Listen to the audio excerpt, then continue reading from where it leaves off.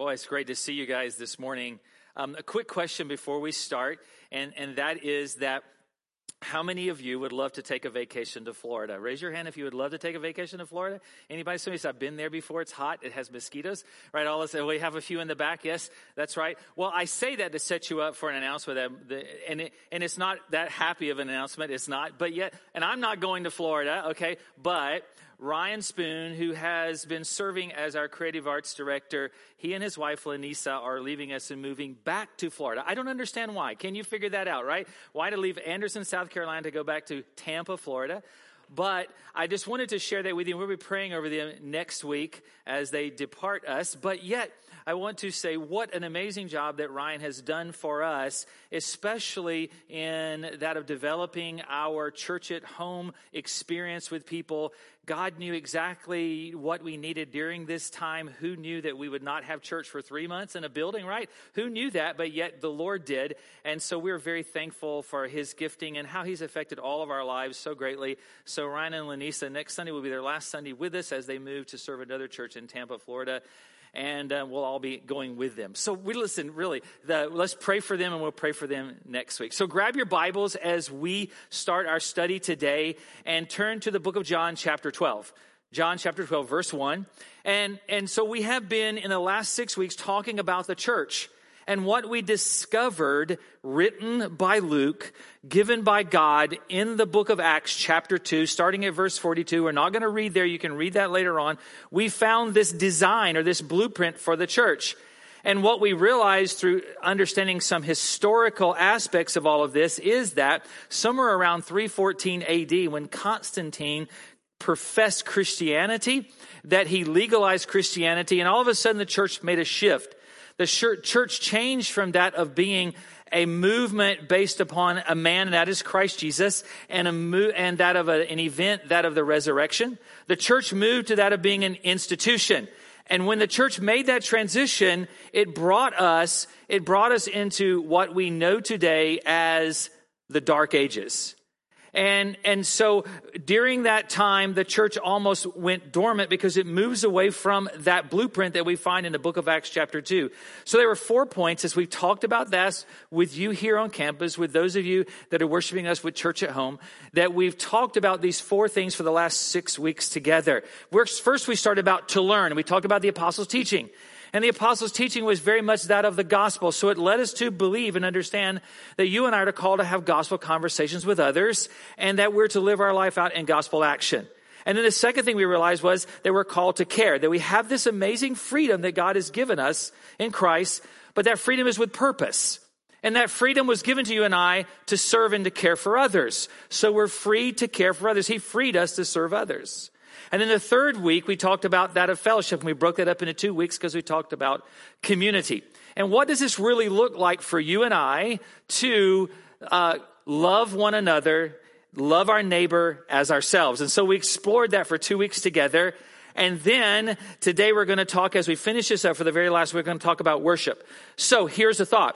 When I say worship, when I say the word worship, as it pertains to church, what is the first thing that comes to your mind? Those of you that are in the room, those of you that are joining us from Church at Home. So what is the first thing that comes to your mind when I say worship? So some of you are near someone, I know, and others are worshiping at home with Church at Home. So for a moment, turn to the person next to you and say to them, what was the first thing that came to your mind when you heard the word worship? We do that for a moment. Just turn to someone around you, those of you that are in your home, and say, that's what it said. That's what it means to me. Now, here's what I want you to do, okay? I want you to hang on to that word. Hang on to that thing that first come to your mind. And turn to John chapter 12, verse 1. Let me read this narrative to you together. And I think this is going to help us to understand what worship really is biblically. 6 days before the Passover, Jesus therefore came to Bethany where Lazarus was, whom Jesus had raised from the dead. So they gave a dinner for him there. Historically, and we know this through the synoptics, that we believe this is Simon's house. Simon was the leper which Jesus healed. And so we continue to read on. Martha served. Lazarus was one of those reclining with him at the table. Mary therefore took a pound of expensive ointment made from pure nard. And when I say that, all the essential oil people, your ears kind of like a radar. They kind of go off, right? Because you know what that means. And she anointed the feet of Jesus and wiped his feet with her hair. The house was filled with the fragrance of the perfume. Verse 4. But Judas Iscariot, one of his disciples, he who was about to betray him, said, why was this ointment not sold for 300 denarii and given to the poor? And he said this not because he cared about the poor, but because he was a thief, and having charge over the money bag, he used to help himself to what was put into it. I love John's writing because John just goes right to the point, doesn't he? Verse 7, and Jesus said, leave her alone, so that she may keep it for the day of my burial. For the poor you always have with you, but you do not always have me. So for a moment, can we explore the characters in this narrative? Because the characters in this narrative give us some context about what this means about worship and what this says to you and I. We have Mary. Mary has seen Jesus as a friend to her, a friend to her brother Lazarus, a friend to her sister Martha. But when she looks around the room, man, she sees a lot of other characters in this narrative. She sees Simon, who once was a leper. And just being in Simon's house would have been unthinkable. In fact, in this culture, being in Simon's house as a leper, that it would have been absolutely illegal, much less to have a dinner party with him, but yet he's been cleansed by Christ. We see Martha serving. This reminds us of a narrative also that we find in the book of Luke, chapter 10, very similar to this. We see her brother Lazarus. I mean, they had buried him, and Jesus shows up. They thought he was showing up late. And what does Jesus do? He reverses death is exactly what he does. And Lazarus is alive. We see the disciples, the 12, who really, again, we're going to find out they have really no clue about what's going on in the room and what Jesus is doing. But Jesus is showing them amazing patience and love within their life. Even Judas is there. But how does she see herself? That was my thought as I began to kind of imagine this setting. How does Mary see herself, but how does Jesus see her also? And so I believe that worship starts with a couple of things. Worship in our lives starts, one, with how or who we are. Worship starts with who we are. We have to have an understanding of that. I think worship starts with an understanding of who Jesus is, and also starts with this understanding of how he sees us. It is. That how we see our lives in the light of our own brokenness and his greatness. It's like, well, since I've already mentioned Florida, I have to talk about the beach for a moment. Mark, stop that.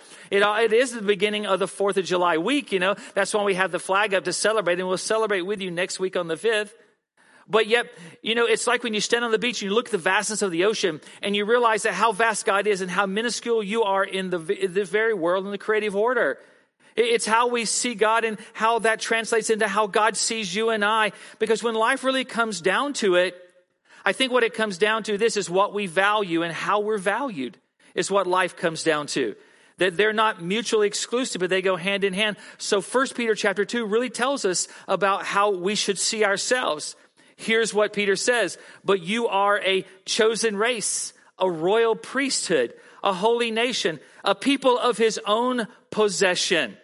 So by the word or statement own possession, then right next to that prize possession, because that's exactly what that means. He goes on to say that you may proclaim the excellencies of him who called you out of darkness into his marvelous light. That's worship. That is worship, because it starts with our identity marker. It starts with who we are, understanding that of who God is and who we are. It starts there. And then it's always connected with the gospel story, because look what he says next. Once you were not a people, but now you are God's people. Once you had not received mercy, but now you have received mercy. Because what I understand, it's the gospel that brings us to this conclusion of who we are. It is. We've been broken since the book of Genesis. God shows up and he says, what? I'm going to fix this. He spends thousands of years on our behalf, simply reinforcing that of love and grace and mercy for our lives. Then at the right time, what does he do? He sends Jesus as that gift for you and I in this world. He sends Christ. And then what happens is that Christ gives himself and he's raised on the third day, and he defeats the grave. Why and for who does he do all this? And immediately you say, oh, he does all that for me. Well, actually, if we understand Scripture, he does it first for the glory of the Father.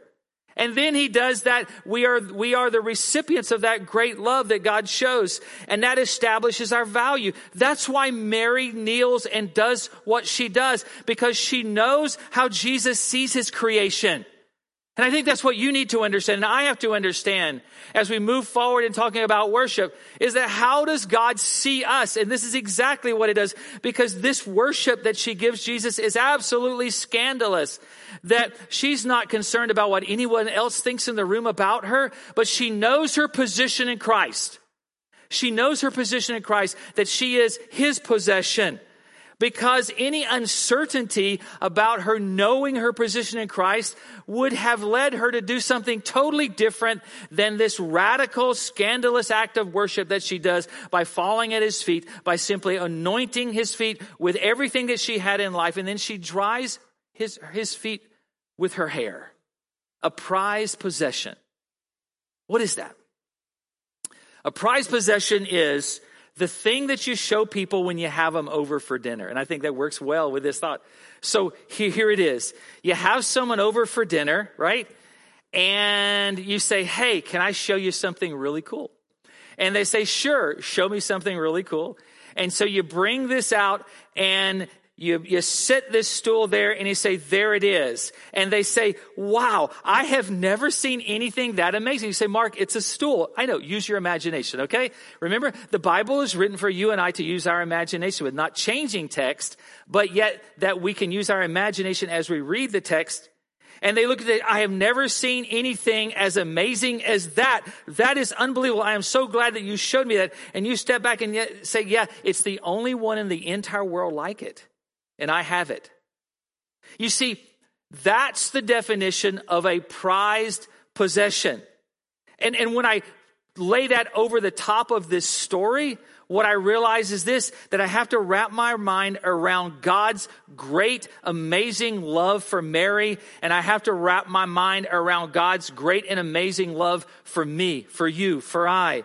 Because I think about this expanse of the universe. I think about the galaxies. I think about the ocean. I think about the mountains, I think about all the vastness, the Grand Canyon, all the vastness of God's creation. And what I realize is this, that you and I are the very pinnacle of his creation. Do you realize that? We're the very pinnacle of God's creation, that we're his prized possession.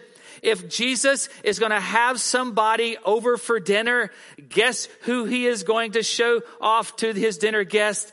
He's going to show off me. Isn't that an amazing thought, right?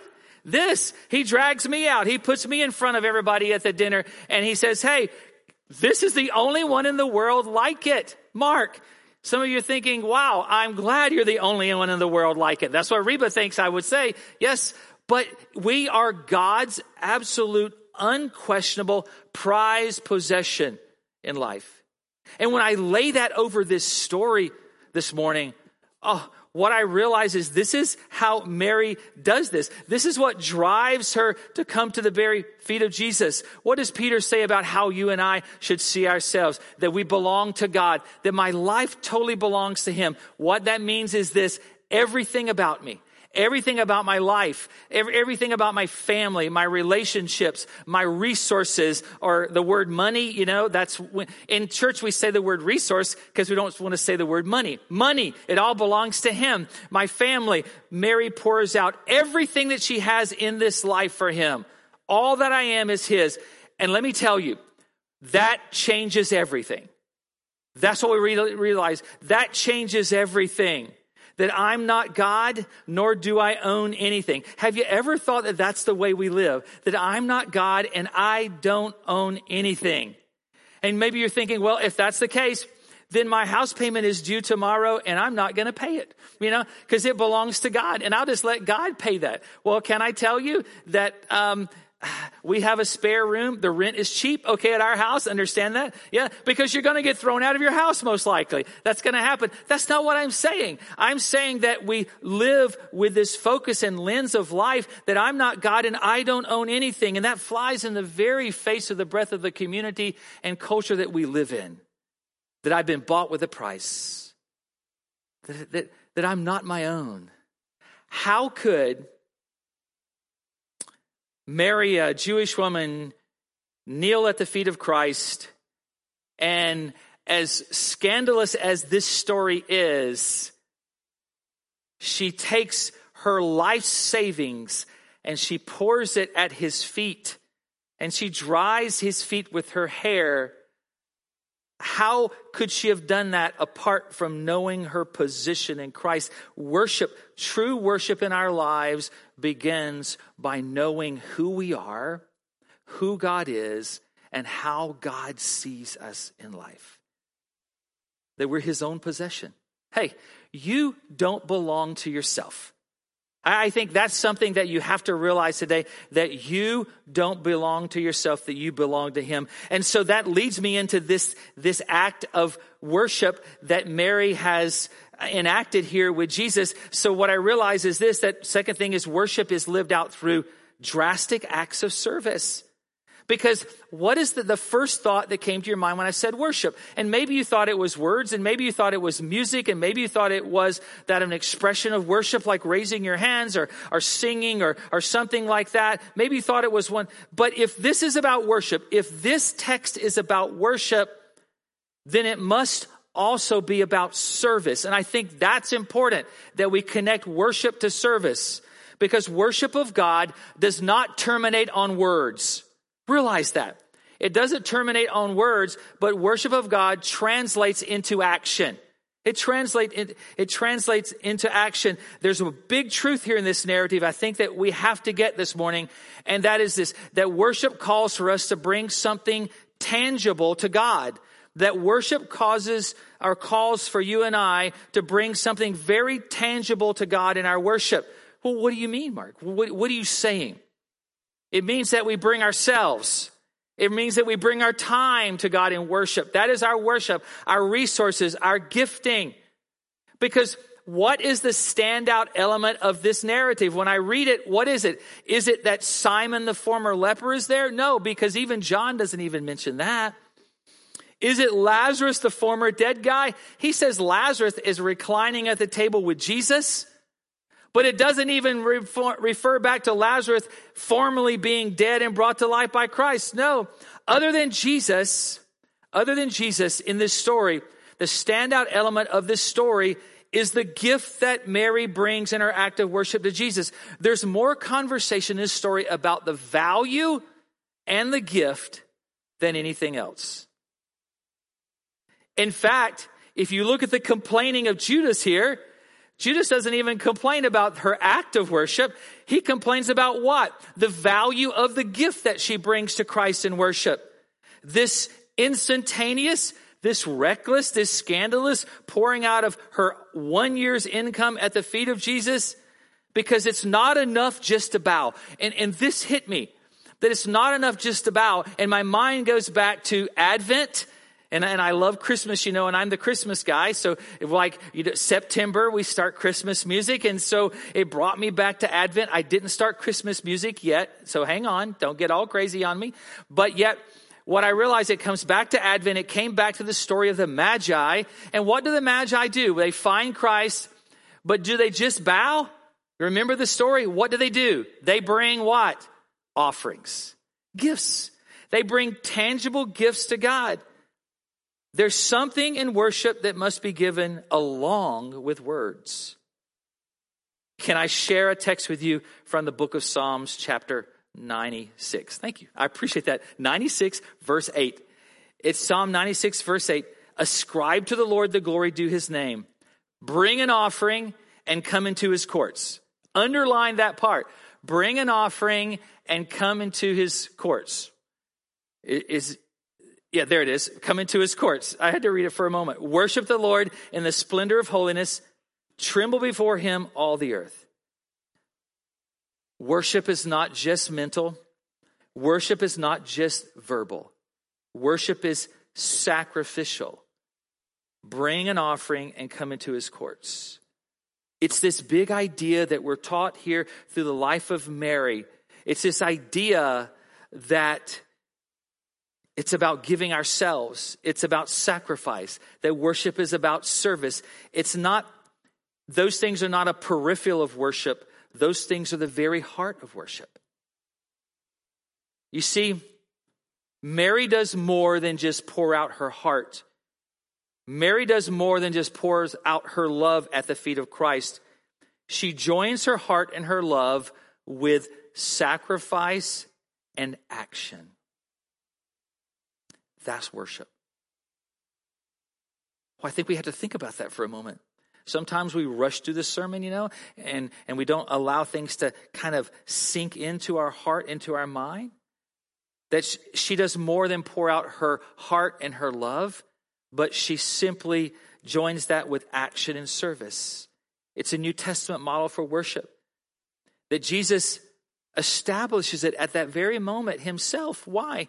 Because when they begin to complain about her bringing that offering, then what does he do? He says, hey, you guys be quiet. Just close your mouth, close your pie holes. Because here is the thing. You're not going to talk about Mary. And he justifies that. He justifies her sacrifice. He qualifies, he defends her. Even in verse 4, or chapter 14 of the book of Mark, which is a synoptic of this story, Mark 14, that what we find is, and I paraphrase that what Jesus says to them, he says, hey, basically a lot of things that you guys do is going to be forgotten from generations to come, but what Mary is doing before me today will never be forgotten.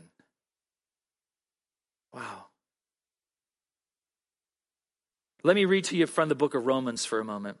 It's Romans chapter 12, verse 1. He says, I appeal to you, therefore, brothers, by the mercies of God, to present your bodies as a living sacrifice, holy and acceptable to God, which is your spiritual worship.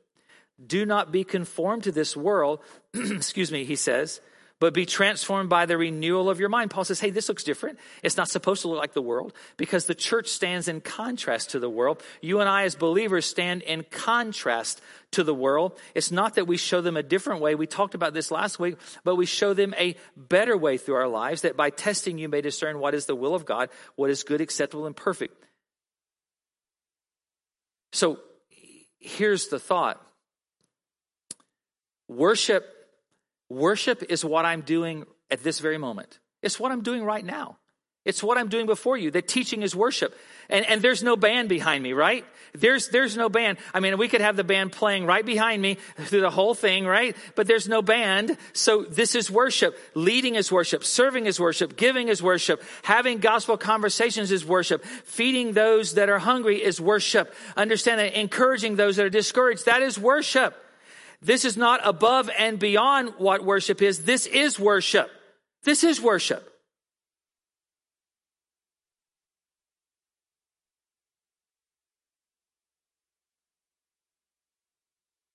One of my favorite things to eat is apple pie. Yeah, it is, right? And so let's take a survey. How many of you love apple pie? Okay, raise your hand. Oh, that's very good. Put your hands down.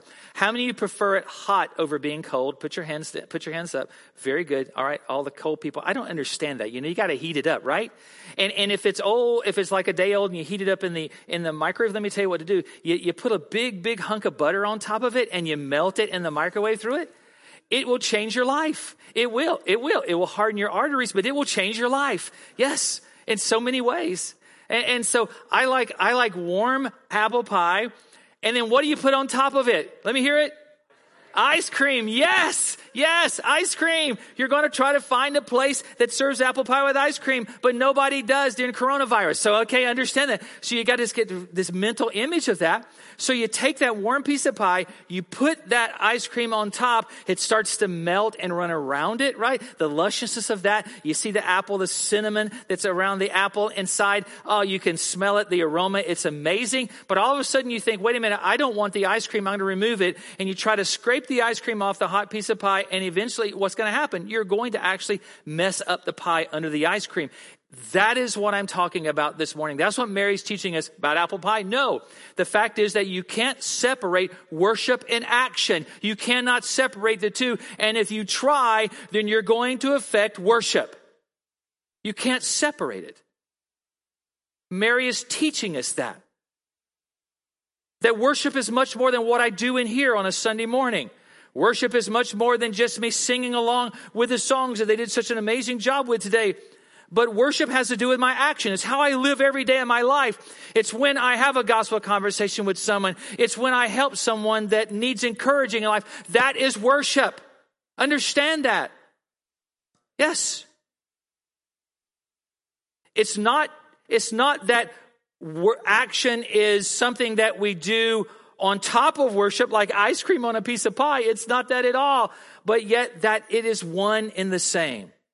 So here's what I've realized about worship. When I read this story, that worship assists us in ordering our lives. Priorities are set on what we value and what we love. If I say I love something, then that's something that's priority to me in life.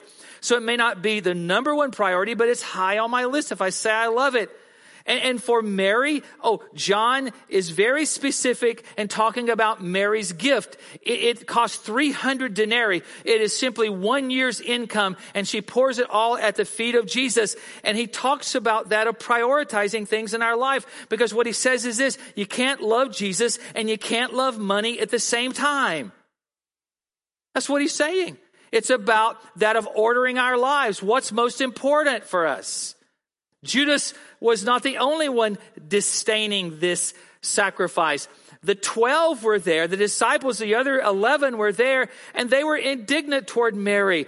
They mentioned specifically the cost of the sacrifice. And the point is that you can attend church, you can see the miracles of Christ, you can hear the words of Jesus, and still miss the importance of worship within your life. Understand that our priorities can still be wrong. How can you miss that with all these people in this room? How can you live with Jesus as the disciples did, and you're still critical of Mary's worship? Listen, there at Simon's house, Simon was a leper. Have you ever seen pictures of leprosy? People simply die limb by limb, digit by digit. They rot away, but yet his skin is completely clear. Lazarus is there. They had to go back at Lazarus' tomb, take the date of his death and erase it off, because God reversed what the enemy thought was final. There's Andrew and Peter and James and John. They're all former fishermen, but now they're fishers of men. There's Matthew, who was a tax collector. There is Simon, who is a zealot. There's Judas, who is a thief. And she looks around this room. She's overwhelmed, but she asks no one's permission to worship Christ. Not one, because what Christ has done in their life drives her to simply kneel before him. She's focused on the one that's responsible for all the change of the lives in that very room. Worship guides us in ordering our lives because we follow what we love in life. We follow what we love in life. Actions are important. But more than that, actions are revealing. Because what we have here is we have this comparison of Mary's heart and Judas's heart. We have a comparison of a true disciple and one of the 12. And when I look at that, and boy, I really digest all of that and what that means, what I realize is this: that position and privilege are no substitute to faith and obedience in our lives. Ever. Worship assists us in ordering our lives. And so it brings me to this thought: never lose sight of who's in the room. Mark 14:6 says this as a synoptic of what we just read. Mark 14:6 says, "But Jesus said, 'Leave her alone. Why do you trouble her? She has done a beautiful thing to me,' he says, 'for you always have the poor with you, and whenever you want, you can do good to them, but you will not always have me. And she has done what she could. She has anointed my body beforehand for burial. And truly I say to you that wherever the gospel is proclaimed in the whole world, what she has done will be told in memory of her.'" The text leads us to believe that Mary was unaware of her being used by God to reveal God's plan of redemption. Mary was having a gospel conversation for the sake of those in the room. And as we tie all this together and end this morning, I often wondered, who is Mary having this conversation for? Is she having it for Judas, who is about to forsake Jesus shortly for some money? Is she having this for the 12, the other 11 that were absolutely indignant because they missed what worship simply means? That worship is having gospel conversations.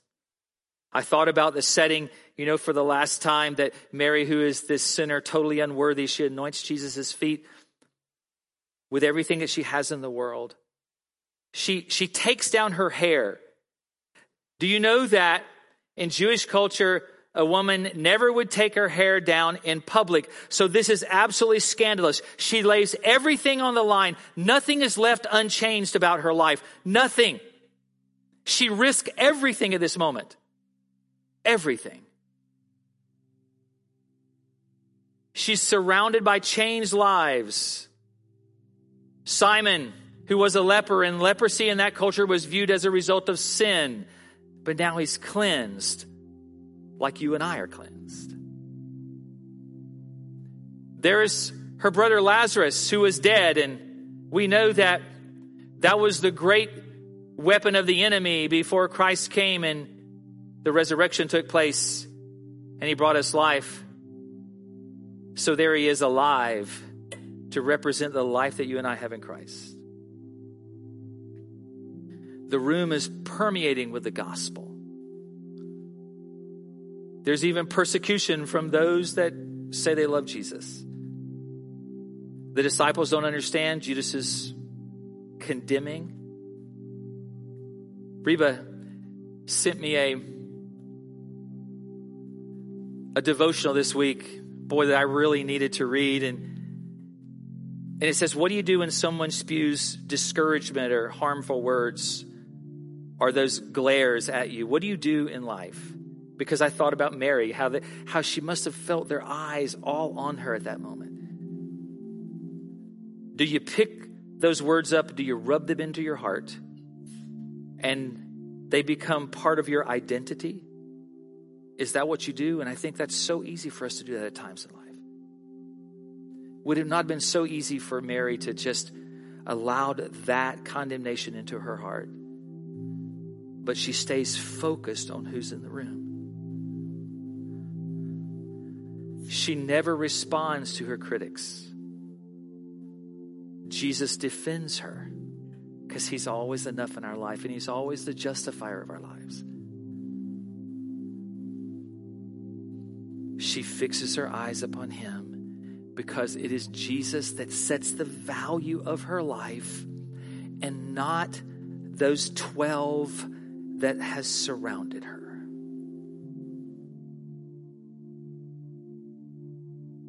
So who have you fixed your eyes upon today?